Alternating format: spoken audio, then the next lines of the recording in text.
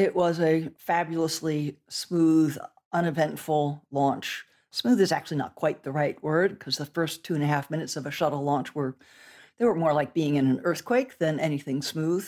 A lot of shake, rattle, and roll, the very turbulent burning of the solid rockets pushing you off the planet. I am the only person to have walked in space and gone to the deepest point in the ocean. Hi, I'm Kathy Sullivan, and I'm an explorer. Exploring doesn't always have to involve going to some remote or exotic place. It simply requires your commitment to put curiosity into action.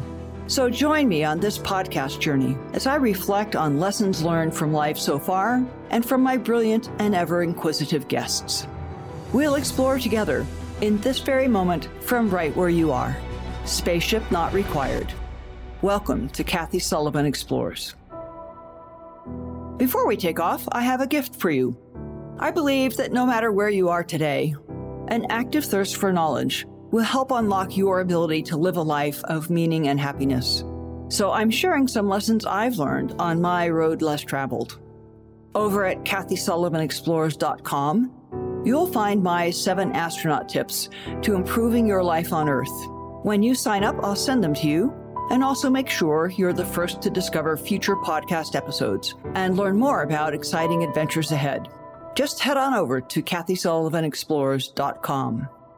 The Space Shuttle Challenger roared off the launch pad at the Kennedy Space Center in the early morning hours of October 5th, 1984. This time, a spaceship was carrying me off the planet. We'd done dozens of ascent simulations, of course, leading up to that actual launch moment, practiced over and over how events would go, leaving the planet and getting to orbit. Except in the NASA training world, of all of those dozens of ascents we did, only 2 went smoothly. The very first one at the start of our training flow, nothing went wrong. No failures happened. It was sort of, okay, here's how your launch will probably go. Take it all in. Got it? And the very final one, before we went down to the Cape a few days before the actual launch, that one was also smooth, easy, no errors, no faults, no anomalies, as we call them in NASA. And that was sort of the bookend that said, yeah, we've put you through the ringer in all the other simulations that you've done, but probably this is how it will go on October 5th. But all those other simulations in between, 1 or 2 or 3 or 4 things went wrong in the 8.5 minutes between engine ignition and reaching orbit. Some part of the electrical system would fail. One of the engines would have a leak or shut down prematurely. And so on that actual launch day, strapped into my seat on the upper deck, the flight deck of the space shuttle, my eyes were absolutely glued to the instrument panels in front of me, watching keenly for any little flicker, any little jump, any little bobble of an indicator that might suggest, oh no, we're having one of those days again.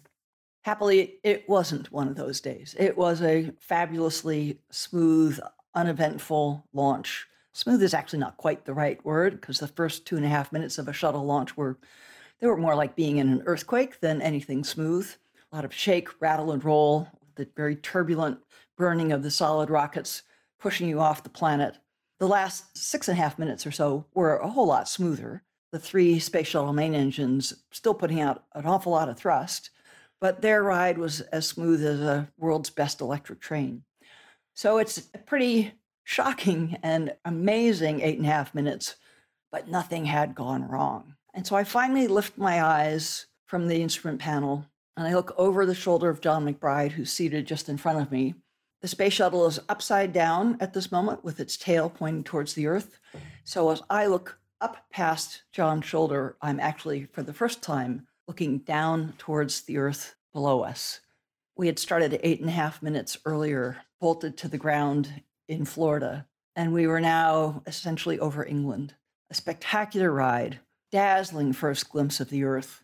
So dazzling that I blurted out, wow, look at that, which was the wrong thing to say when we're still in the middle of critical steps in the ascent checklist. The next thing that happens is our commander makes the routine radio call back to Houston. It's to let them know that we see a good, clean cutoff of the main engines. That's what our gauges are showing. And to read out to them the velocity that he shows on his instrument panel. We record and report velocities in feet per second, so it's not going to sound like a normal number to you.